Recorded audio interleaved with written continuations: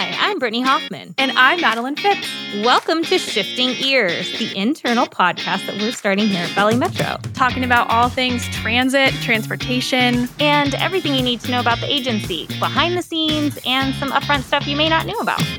Maddie, did you know that we currently have 4 construction projects underway at Valley Metro? Actually, I did know that, even though a lot of times in my mind we only have 3 because we have 3 rail projects under construction that we talk about all the time. But without this 4th project, these other 3 projects wouldn't be able to happen and serve our riders. And of course, I'm talking about the OMC EXP, or the Operations and Maintenance Center expansion project, which has actually been underway for a couple years now. Maddie, I was so shocked. Earlier this year, I went down to the OMC for a video shoot, and it looks completely changed. They have made so much progress on this project, especially during the COVID timeframe when we were all kind of stuck at home. We forgot that this was just, humming and drumming in the background. And so to see the amazing effort and work that has gone into this for our future rail lines to have more space at the OMC, it was just amazing to go down there and see it all. Well, we had to go right to the source and learn about the start of this project, where the planning really began, where they are now, when they expect to finish, get all of our questions answered by one of our fellow employees, Joshua Matthews. He gave us an inside look at all of the different things that are happening with this project, all the new infrastructure, all the improvements, all the expansion, and I was really surprised to learn how much is involved with this project. So listen in and learn as we talk with Josh. My name is Joshua Matthews. I'm a senior transit planner in our capital development group. So, Josh, will you actually take us back to the very beginning? When did the planning for this project start? The original idea probably started right after we finished completing the OMC and in 2006, and we realized that at some point we're going to have to expand it. So there was a number of early studies that were done by various consultants kind of showing how the OMC could be expanded as we grew our system. We knew that we were going to need more space for our vehicles, more space for our operators, more space for our maintainers. And so back in 2016, Wolf Grote, our former director who just retired, reached out to myself and Mark Sorensen with HDR and said, we have a planning study that is on the horizon here. Are you guys interested in figuring out how we can expand our OMC? And both Mark and I jumped on the opportunity, and that's where it all started. So you and Mark, that's where it all started. And so walk us through that moment in 2016 to where we are today. What has happened? First things first, we find our clients or our stakeholders or the team that we're going to be representing and working for. And obviously in this case, the OMC is home to our operations and maintenance division. And so we started by reaching out to Ray Abraham, his team, Dan Filipino.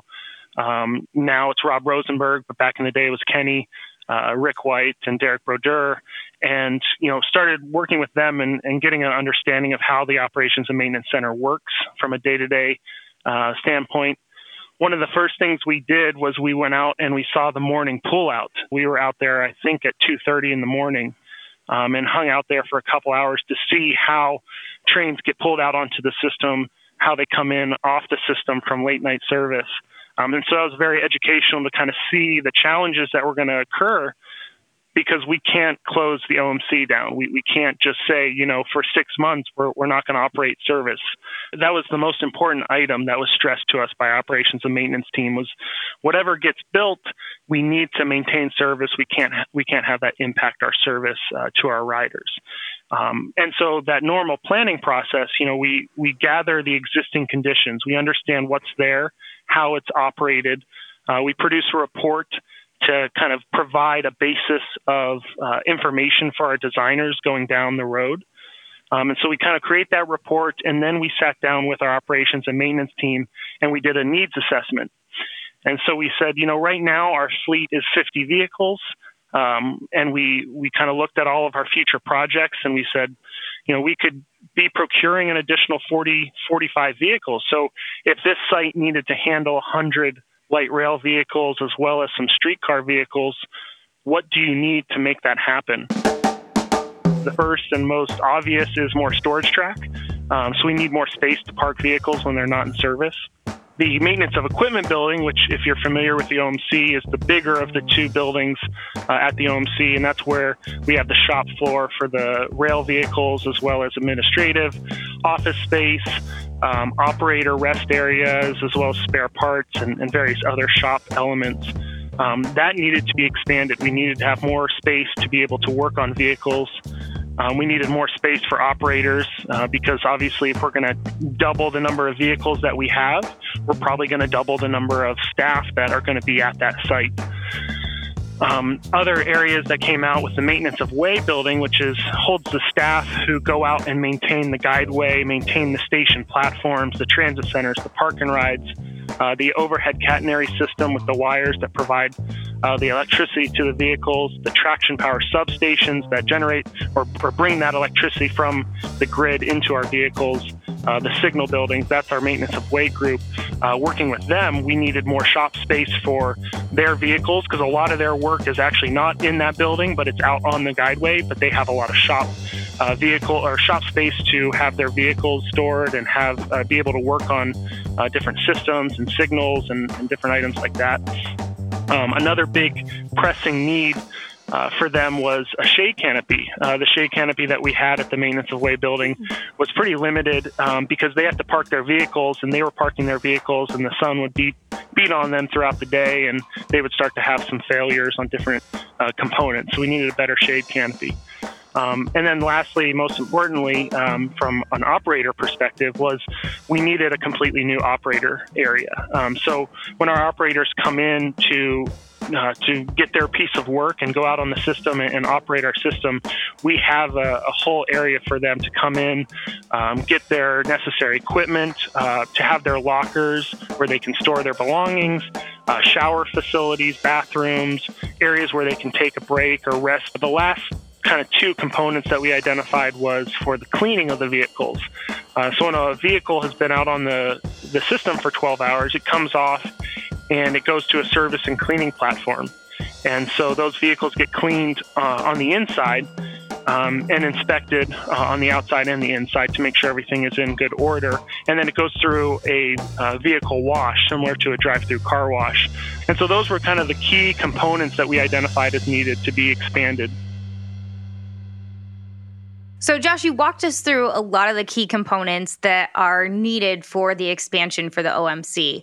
What are some of the infrastructure upgrades that we're doing along with that? So I know you mentioned the drive-through, train wash.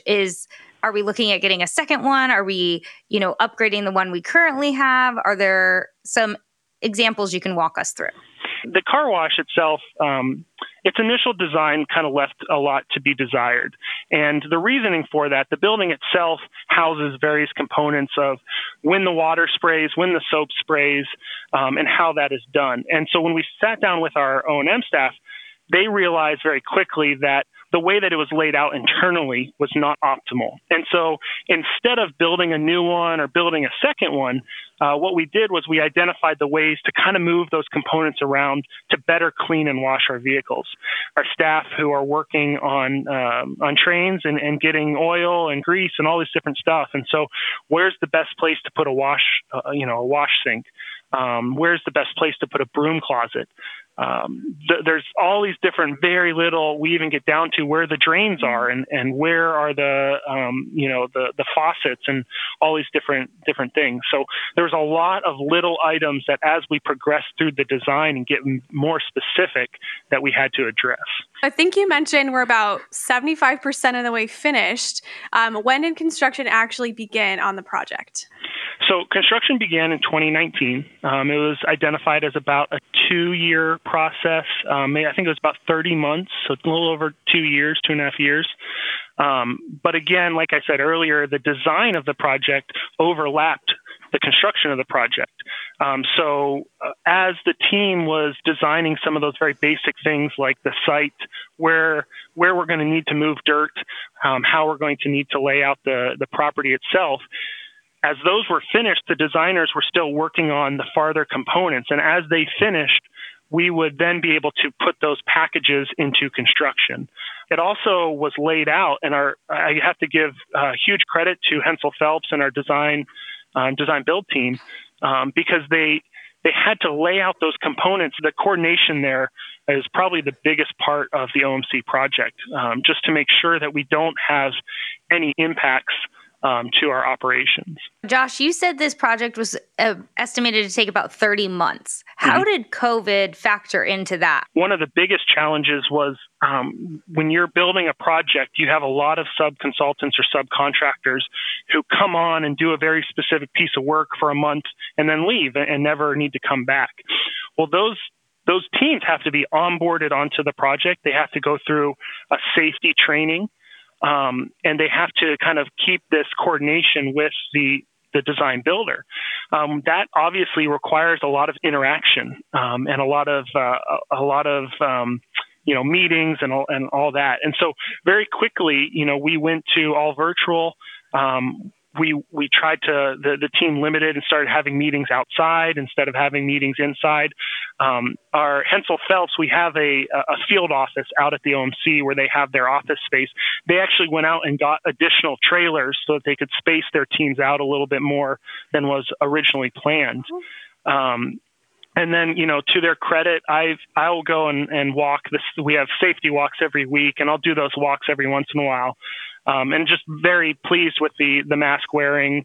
And it's not, my wife is a nurse and she has to wear a mask for 13 hours. It's not fun to have to wear a mask that long while you're doing challenging work, especially in the summer when it's 100 and some degrees outside. It can be pretty brutal. So just a credit to that team for keeping those precautions. Now, did COVID speed us up? Did COVID slow us down? In my opinion, it kind of ended up being a wash. I think there was definitely things that made it easier. There was less of a concern that we would impact service because service was already being impacted. So you mentioned, I think, earlier that they thought about how we could accommodate like up to 100 different trains. So obviously with just South Central, Northwest 2, and Tempe Streetcar, we're not going to get there to that number with those 3 new projects. So does that mean that this second expansion or this new expansion is thinking about even beyond those projects and possibly what we might expand to in the next, 20 years or so? When we were conceptualizing the OMC, the future of the OMC, we really wanted to include as many projects as possible. And so our initial plan was that this would cover Central Mesa Extension, Gilbert Road Extension, Northwest Extension Phase 1 and Phase 2, South Central Extension, the Tempe Streetcar, and the newly named Capital Extension, or what used to be Cap 10 Phase 1. However, it wasn't necessarily because of the size of the OMC or the space that we have. But once we started looking at Phase 2, which would go out to the I-10 West corridor for the Cap I-10 Phase 2, it was really the distance traveled and not necessarily the space at the OMC. And so when we were looking at that Phase 2, I think the initial thoughts now are if that gets built as light rail at some point down the road, that a secondary OMC would have to be built. If you think about it, each morning and each evening, all of the vehicles to operate the entire system have to leave one single track right around 50th Street station. And going east, it's not that big of a deal. You got one track. It just goes out to Gilbert Road. But when you turn west, you're going to have to go out to the state capitol. You're going to have to go down to Baseline on South Central, and you're going to have to go the whole way to Metro Center. And so trying to get that many vehicles out in a short period of time would become a challenge. So Josh, when do you start planning our second OMC facility? That is a good question, Brittany. It's one of the components of the I-10 West extension. Right now, we're working through a process with both those projects, the Capital Extension and the I-10 West Extension, to get a better picture of what those are going to look like. There's a lot of options, and we would follow the same things that we did in the planning study from 2016, where we would sit down with our O&M team and say, this is the number of vehicles, this is what the operation is going to look like. You tell us what it needs to look like, how it needs to operate, and then we'd start conceptualizing and designing that.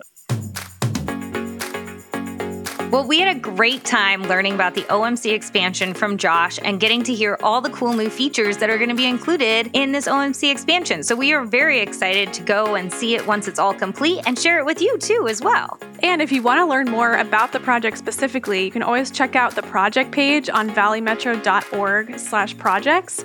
And thanks again, Josh, for joining us. As always, if you have projects or ideas for the podcast, you can always email us at podcast@valleymetro.org.